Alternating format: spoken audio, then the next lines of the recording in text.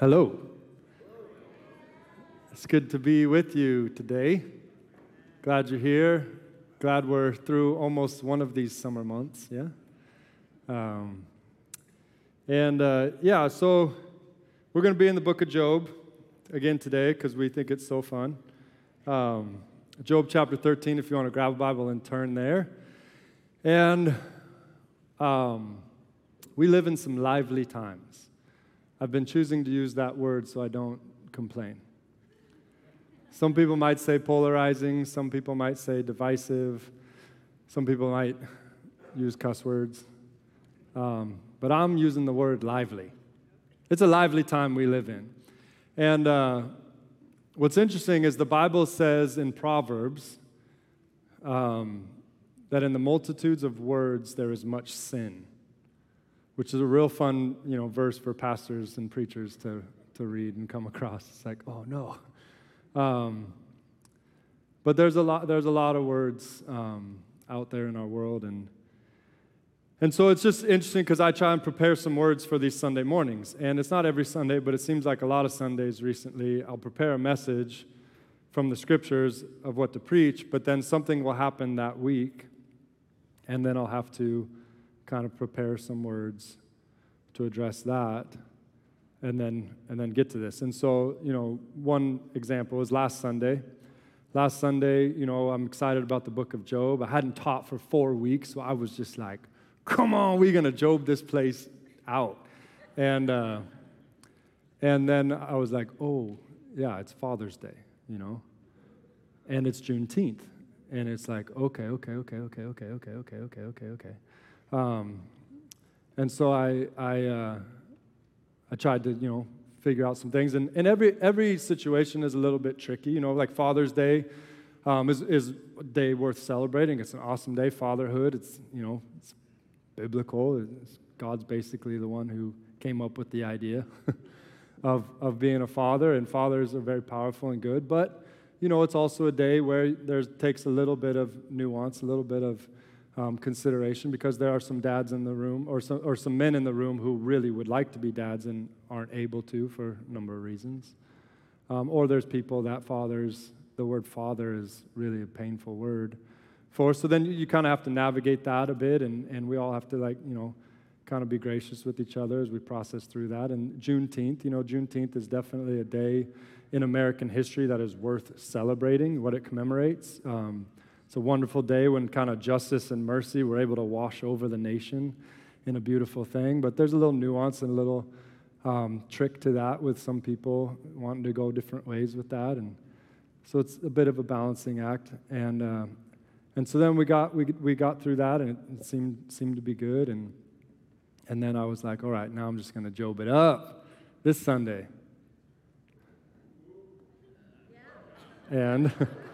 And then, there's some news that came out from the Supreme Court.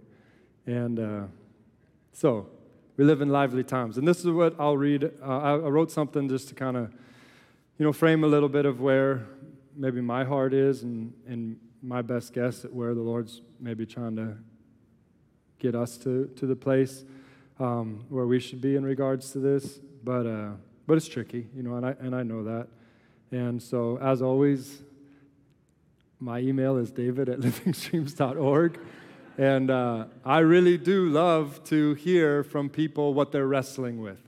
As long as they're wrestling with God, as long as they're wrestling with the Scriptures, and as long as they're willing to wrestle with me and the community that we have, I love it, But if you want to just, argue and fight and kind of, do all of that, I'm fine with that too, but at least let's have a little kind of honest, kind wrestling, and then we can go there if we want to. But so really do feel free to email me, and trust me, I am so aware that in a multitude of words there's much sin, no doubt about it. But here's some words. So the new Supreme Court decision regarding abortion feels like a huge political win for unborn babies. No doubt about it. No doubt about it. And for those who feel called to stand up for and be a voice for unborn babies. No doubt about that. But let's make sure it's a big win for women in challenging situations and children who are born into those challenging situations as well.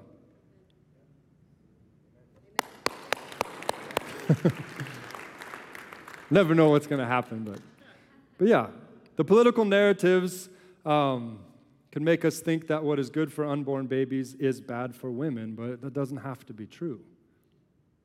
I believe God can show us the way to do right by women and unborn children at the same time. I believe in a God who loves to make a way where the way seems difficult. I think that's what he's in the business of. He's been doing it all the time. Yeah, come on now. This is good. It's good. Yeah. And his way is narrow, and few there be that find it. And I understand that as well. So it does take a lot of work for us as followers of Christ to find that way. It's not natural to us, maybe, but it takes a lot of good work, rightly dividing the Word of God and really walking together and longing for the unity of the Spirit above everything else. But he can show us the way. And I don't think the political decisions or narratives are the main ways that God will use to bring about his way, even though I think they're important and valuable, no doubt about it. But I think each one of us doing justly, loving mercy, and learning to walk humbly with our God is really a good place to start. Yeah, and those words need unpacking, no doubt about it, but that's what God has required of us as people, that we really do justice. We figure out what that is, but at the same time we realize that if we're going to find justice, we're going to have to love mercy, because none of us really deserve it. And that in the end, we all need to walk real humbly with God if we're going to get to see this. So Choices Pregnancy Center here in Phoenix, Arizona, is our go-to partner for everything regarding women's pregnancy health. Anybody heard of Choices? Oh, yeah. Choices is awesome, and Choices is walking out God's heart for women and unborn babies at the same time in a beautiful way. And guess what? They didn't do it in response to the recent SCOTUS decision. They've been doing it for years, like many other people. So I think you should check them out. You should volunteer for them. You should support them. You should write $1 million check for them. You should learn from them whether your heart is stirred with joy or sorrow based on the SCOTUS decision. These people and what they're doing is beautiful. And there's others as well. This week I plan to write an email to our church with some pastoral thoughts about this cultural moment, which will solve all the problems. And have much sin in it. No, I really am, because I'm a pastor and I'm trying to do my best to get God's heart and share that, and I'm not claiming I'm right all the time, but I'm going to do that. And if you'd like to receive that email, you can email me at david@livingstreams.org and say, yeah, give me your best shot. Or you can fill out one of those connection cards in the pew, and there's a little box you can mark for David's weekly email. I'm going to give it a shot. Also, Ryan Romeo, he's setting up a podcast interview with a panel of women who are educationally and experientially experts in the area of abortion. A couple of them have worked and volunteered for Choices for many years, and another has had an abortion, spent her entire career as an OBGYN MD, and has been with countless women regarding abortion. What she has to say is not, born out of some political narrative or even some just kind of philosophical idea. What she has to say is born out of the fires of being in those challenging situations with countless women. And so I'm really excited to hear what this podcast has to say. Will you pray with me? Lord Jesus, we thank you that you are above all, over all, and somehow in all, Lord. And we thank you that you're with us. And we thank you for all the good that this decision by the Supreme Court can bring for unborn babies. Please show us what we and our political leaders can do to make sure this is also good for women and the children they give birth to as well. And Lord, please help us get better at doing justly, loving mercy, and walking humbly with you every day of our lives. Please help our Supreme Court and governmental leaders to hear from you and to always serve your purposes in our country. We need you, Jesus. And we thank you that no matter what judgment may come, you taught us that mercy triumphs over judgment. And so I pray that we would be a church rich in mercy, just like you are. We pray it in your name. Amen. Amen. Everybody's still here. I was wondering when I opened my eyes if it would be empty. That's cool. I see people walking out right now. No, just kidding. So let's get into the book of Job. We'll start out with something a little lighter. Hopefully this is a little fun for you. But you've heard of roasts, when famous people, I guess, invite other famous people to make fun of them, and then they get to respond to them, and it's really fun to have this thing called a roast. But in the book of Job, if you've been tracking with us, these middle portions, there's kind of this cyclical, like Job expresses how he feels, his friends respond to that, Job responds to the response, long dialogue. But in here, if you keep reading, it starts to get a little saucy. It's like, it's the Bible, yes, it's ancient text, it's poetic, it's all these things, but it's just so interesting to start to hear what these guys have to say. So Bildad, at one point, he says to Job, "How long will you say such things? Your words are a blustering wind," which is like a huge burn back then, I guess. "When your children sinned against God, he gave them over to the penalty of their sin." Now that's intense, because his children died at a young age. It's getting serious here. Zophar, he calls Job an idle talker who needs a rebuke. He says, "I can't believe what I'm hearing from you, Job. You've put my teeth on edge, my stomach in a knot. How dare you insult my intelligence like this? Well, here's a piece of my mind." And then he goes into his response to basically describe to Job why he's suffering all the things he's suffering. And it's his fault. Eliphaz says, "You are full of empty notions and hot east wind." It was a big deal back then, being in the east and hot wind. We know about all that. "Your words are useless and your speeches have no value. You have a sinful mouth and a crafty tongue. Are you the first man ever born? Were you brought forth before the hills? We got the gray-haired on our side." Which is fun, right? We got the gray-haired on our side. You don't hear that a lot in our day and age. But it's cool. I like it. And then Job's responses are super sarcastic, which is kind of fun. In Job 12, he says, "I'm sure you speak for all the experts, and when you die, there'll be no one left to tell us how to live." It's good, right? That's good. "I've had all I can take of your talk. What a bunch of miserable comforters you are. Is there no end to your windbag speeches?" Right? A little more of that wind stuff. They love that. In Job 26, he says, "Well, you've certainly been a great help to a helpless man. You came to the rescue just in the nick of time. What wonderful advice you have given to me, a mixed-up man. What amazing insights you've provided. Where in the world did you learn all of this? How did you become so inspired?" I love that. It's like Job is hearkening his teenage daughter, and he's speaking out of that. So anyways, that's a little bit of this middle section. So what are we doing in the book of Job? Why are we spending time in the middle section? Why are we reading ancient text, let alone ancient poetry that just seems to meander and wander and all of these things? Well, it's Ryan's fault. This was his decision. This was his sermon series that he was crafting. It's all his fault. He's not here today, so I could say that. But he's so right. And the way that he has set up this sermon series, and I'm being honest with you here, like he had an idea for this. He took us through kind of a process. We're trying to go through that.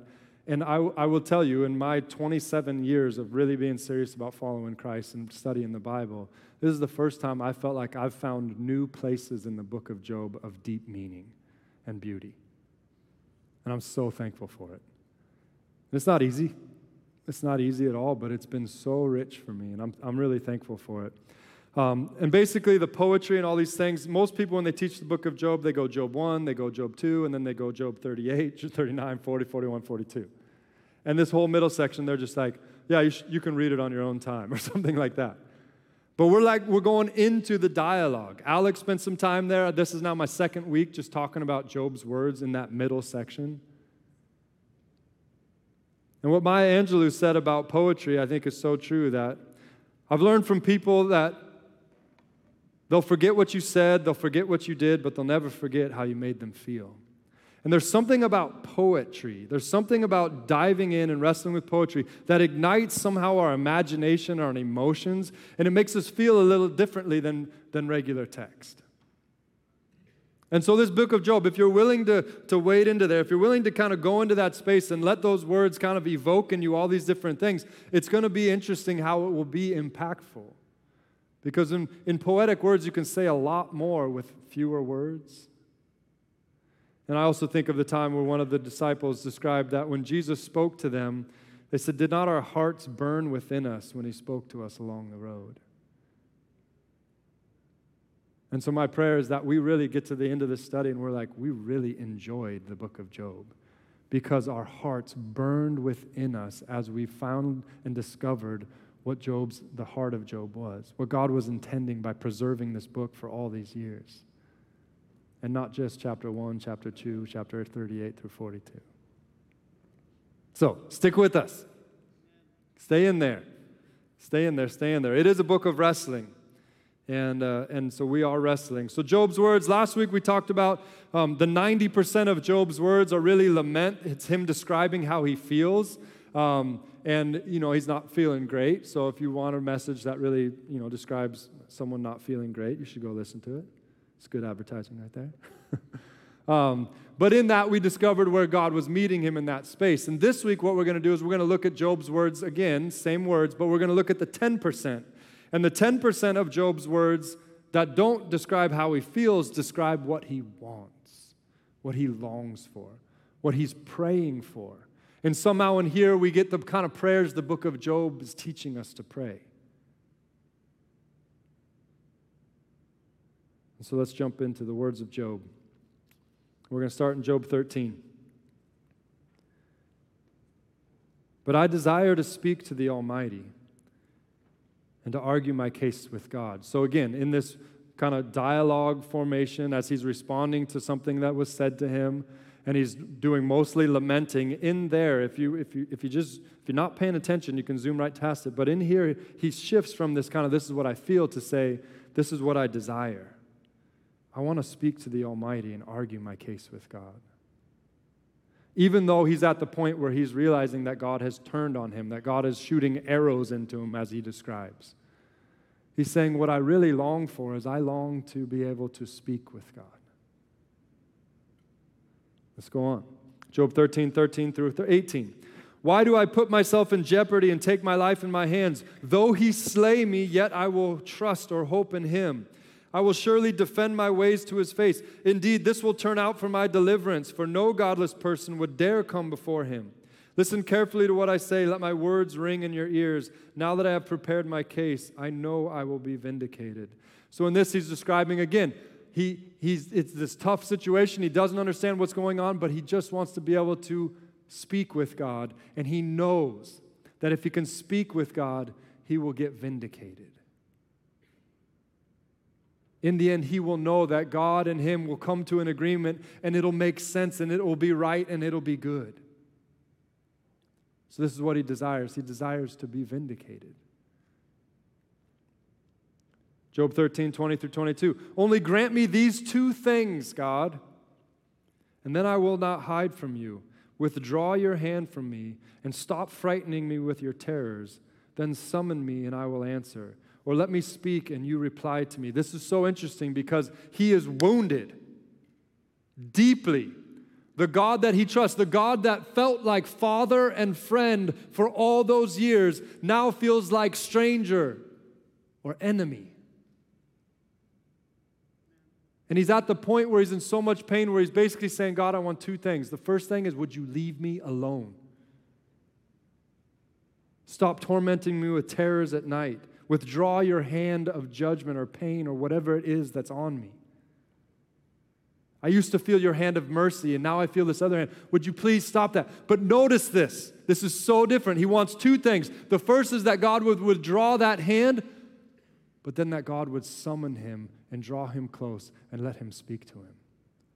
And this is so important right here, you guys, because when we're wounded by the people we should be trusting, when we're wounded by church, when we're wounded by all these things, and ultimately it feels like God is the one that wounded us.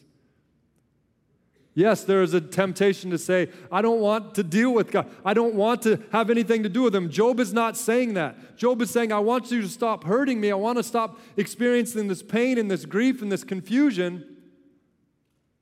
But after that, I want to come back to you. I want you. I want to keep pursuing you. I want to draw near to you. Whereas a lot of times people say, God, I'm sick and tired of this. I'm out. I'm going on my own. I'm going to look to something else. And yet Job maintains his righteousness throughout, because even though he's saying, God, I need a break from you. It's too painful what you're doing to me. Yet as soon as that happens, I want to be able to be close to you. He never stopped pursuing God, trusting in God. Though he slay me, yet I will trust in him. Job 14:13-17 is similar. It says, if only you would hide me in the grave and conceal me till your anger has passed. If only you would set a time and then remember me. If someone dies, will they live again? All the days of my hard service, I will wait for my renewal to come. You will call and I will answer you. You will long for the creature your hands have made. Surely then you will count my steps, but not keep track of my sin. My offenses will be sealed up in a bag, and you will cover over my sin. Basically, what he's saying here is like, God, I'm at the point now where I don't want you to just stop shooting me with your arrows. He's like, could you just bury me under the ground? Basically, could you just kill me? But even then, he says, and then will you bring me close? Then will you allow my renewal to come? Somehow Job is so fascinating how he can have this resilient faith and trust. Even in the midst of all of this, even after death, he's asking this question. There's got to be something after death. If you're going to kill me, if all of these diseases, all of these boils, all this thing is going to result in my death, I still believe that somehow after that, you're going to make things right.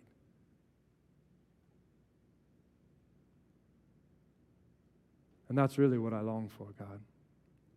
Even more than being buried in the grave, I long for ultimately to be with you. That you would long for the creature your hands have made. That I will wait for my renewal, and you will call and I will answer you.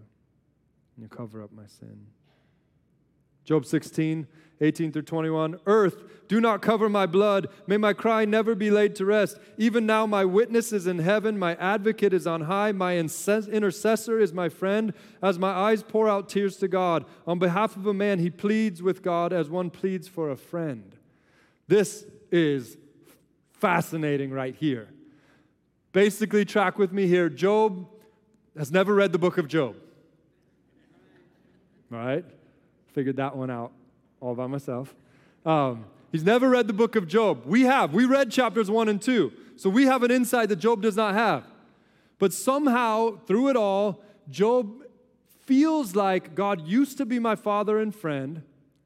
Now he feels like enemy.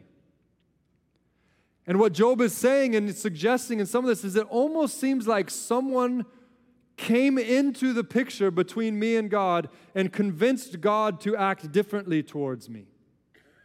Now again, we know about chapter 1 and 2 where we're told, and there was God, and he was kind of having all of the angels report to him, and there was this one angel, the created being, whose name was Hasatan. And yes, it's where we got our fuller understanding of who Satan is. But in this sense, it's just Hasatan. It's not a proper name, no development. It just means the adversary angel. Like there was one angel that God created that had the job of being the adversary. I know. I didn't write the book. It's bizarre. But this adversary angel comes and reports to God, and God's like, have you noticed Job? He's awesome. He is the real deal. And the adversary angel, which we talked last week, is the adversary of God, is the adversary of humanity, is the adversary of genuine faith. Obviously not adversary of God because, he's created being, all these things, but here he is, this adversary, and he says, yeah, God, the only reason that Job is loving you is because you give him all those goodies. Let me take the goodies away, and he'll curse you to your face. And God's like, all right, let's do it. And we all go, what?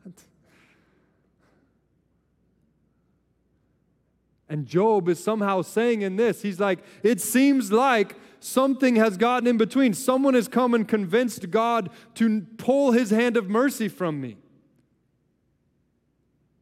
And what he's saying in here, listen to what he says. This is what he says. Even now my witness is in heaven, my advocate is on high, my intercessor is my friend. He pleads with God as one pleads for a friend. He's longing for an advocate, an intercessor, a witness, someone that would come into the scene between him and God and be able to convince God to put his hand of mercy back on Job.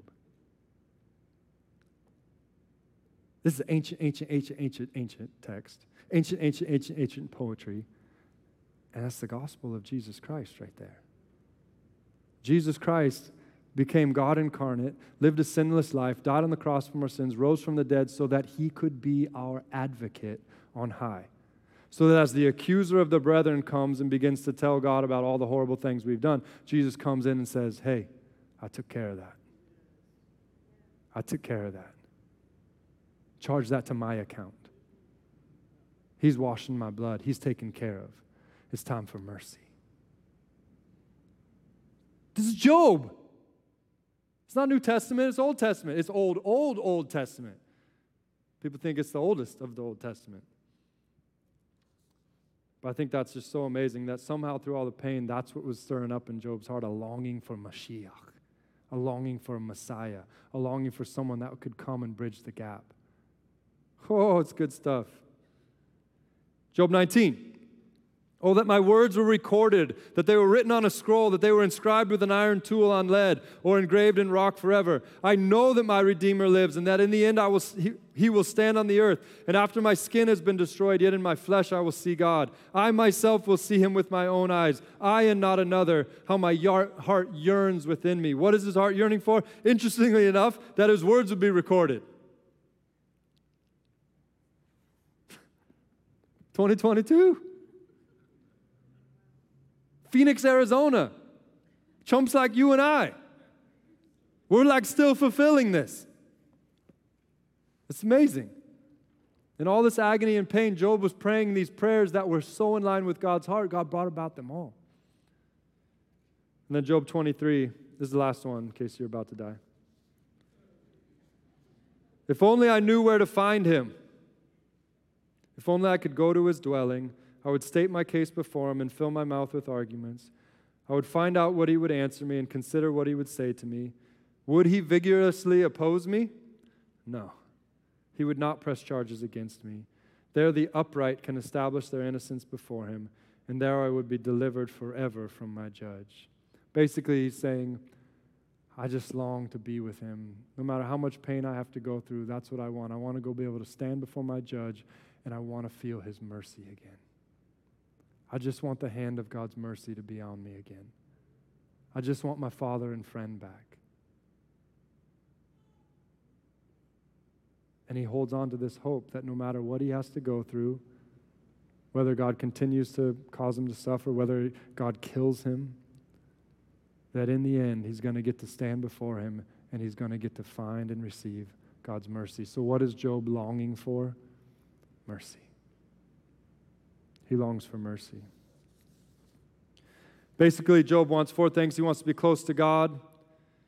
And God gave Job an answer in Job 38. He said, God, I want to hear from you. Job 38, we can't get into that. That's future sermons, so I gotta stay here. He wanted to see God face to face. Job 42:5, my ears have heard of you, but now my eyes have seen you, Job says. I gotta stay here. I want to go there. It's so exciting. His words have been inscribed forever. We're reading them. And Job wanted that witness, that advocate, that intercessor, and his name is Jesus. And he wasn't just given to Job, he was given to every single one of us. It's so awesome. So, Job's friends would all agree. In the beginning, they thought this. Job's friends continue to think this. Job began to wrestle with that there's got to be more than this. But they would all believe that it's important for us to do justly, that God is a God of justice. No doubt about it. You see that a consistent theme throughout the whole book of Job. And that's really his friends' arguments over and over and over is God is just, therefore, Job, if you would have done right, you'd be blessed, but you've done wrong, so you're experiencing cursing. And Job's like, yeah, I get that, but something else is happening here. And that takes us to the next one. So one, we have to do justly, but what Job learned through his suffering was he learned to love and long for mercy.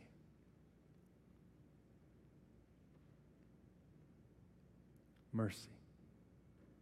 His friends were never able to go there.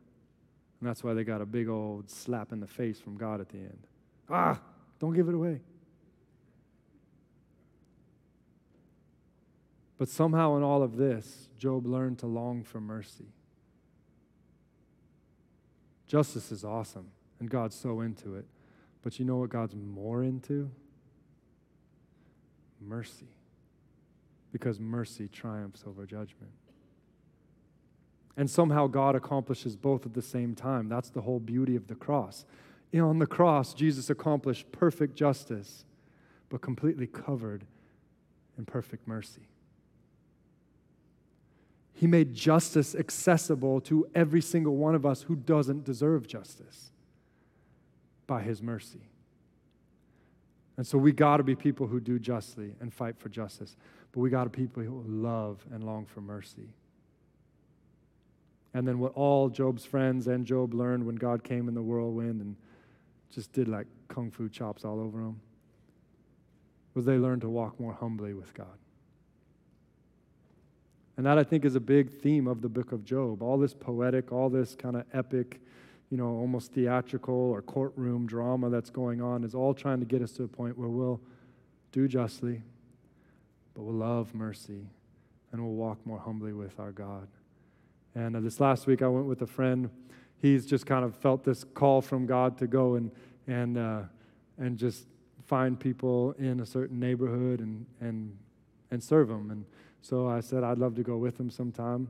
And so we went out, and I was thinking we'd go early, and he said about 9, and then we had some prayer time, and then it was 10 o'clock, and I was like, it's 1,000 degrees outside. What are we doing here? But then we went out, and basically we had some interactions with people who've made the streets their home. And it was really neat to just get to know some of their stories and to see some of the way that their community works and how they care for each other. There was one lady who had this like weed pump sprayer. You know what I'm talking about? Home Depot. You pump the little sprayer and then it like sprays out or whatever. And she was literally going around to all the people, and she had like cool water in there, and she was just spraying their backs and spraying it over their heads, and they were just like, everyone was loving it. It was so cool. And she just literally was just spraying everybody all around. And I was like, look at you, you're like a little mercy lady. You're just out here, just all the heat, all the struggle, you're just out there, just a little shower of mercy on people. And she smiled, and then this other guy I was talking to, he was like, well, you out here to spit, man. That's what he said. And I was like, I said, we're really just out here to kind of get to know some people and, see how everyone's doing. And I said, we did pray before we came. And while we were praying, I told him the story that when we were praying, I just had this sense that God was telling me, hey, the people you're going to talk to, they know the score. They know a lot about justice and judgment. But I want you to help them know is about mercy and forgiveness. And so I told him that, and he's like, oh, okay. And then he described to me how he is just out of prison and how he's very aware of judgment and punishment. He knows the score. He knows he's down by 1,000. And we started talking a little more because he was opening up and his heart was kind of shifting a little bit. And I was like, hey, do you think Jesus died on the cross just for the little sins? Or do you think he died for the big ones too? And he kind of smiled a little bit, and he's like, well, I think it says he died for the big ones too. And I was like, yeah, he did. He died for every one of them. And I said, there's another verse in the Bible that talks about God's mercy and how every single morning his mercies are new. And when I said that, something stirred in him. And he started to get a little emotional, and he started to get a little uncomfortable. And it was just so beautiful to watch just a word of mercy not land on him like a cool water on his neck, but a word of mercy and hope begin to kind of just hit deep in that wounded heart. And it was like this little flicker of a moment where he thought, maybe God is able to forgive me. Maybe my life of cursing can shift to become a life of mercy.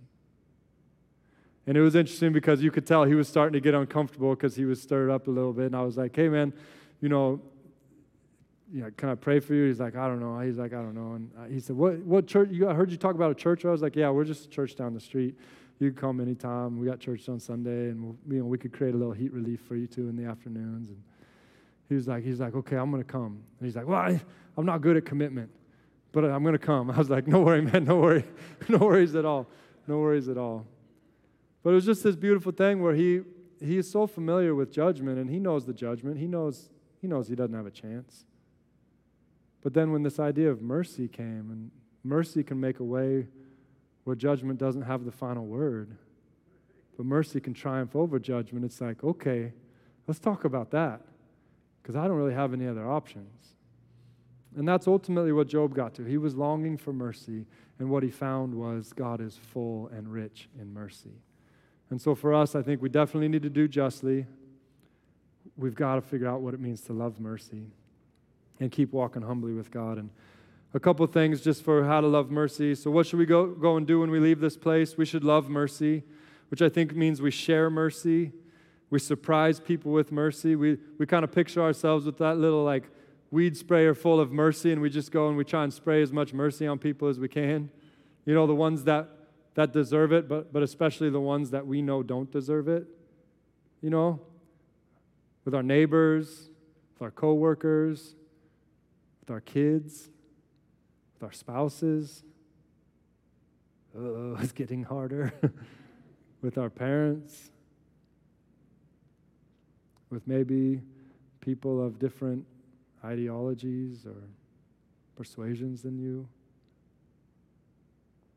And again, it's not mercy without justice. It's justice, but mercy overcoming.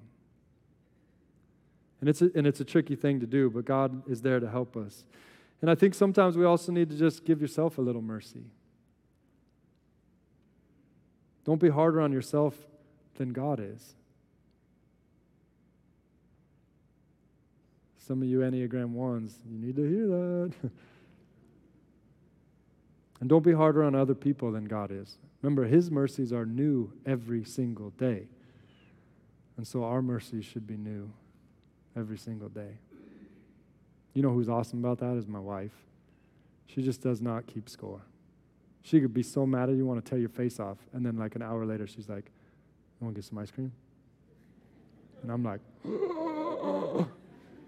but she just doesn't hold it, which is awesome. And just in case you're confused by the word mercy, one of the main ingredients is just kindness. It's just straight up kindness. And it's the kindness of the Lord that leads us to repentance. So it's powerful too. It's not a soft kind of frail kindness. It's a powerful kindness. Let's pray. Jesus, we do thank you so much that you decided to not only be about justice and judgment, because we would be in a real tight spot. But I thank you that you are a God full of mercy, rich in mercy, who sent your Son to die on a cross to make us all have access to mercy. And so I pray, Lord, as we go this week, that we would look for people who need to know about your mercy, who need to feel your mercy, and we would allow that to come out. I pray that when we see someone showing mercy, I pray that we would acknowledge it, we would celebrate it, we would highlight it. And Lord, I pray for the people in the room who really need to experience your mercy right now, they feel like there's been a hand of heaviness or judgment or shame or guilt or fear that's just been weighing them down. I pray that today, Lord, somehow you would break through and they would feel your hand of mercy rest upon their heart and their mind.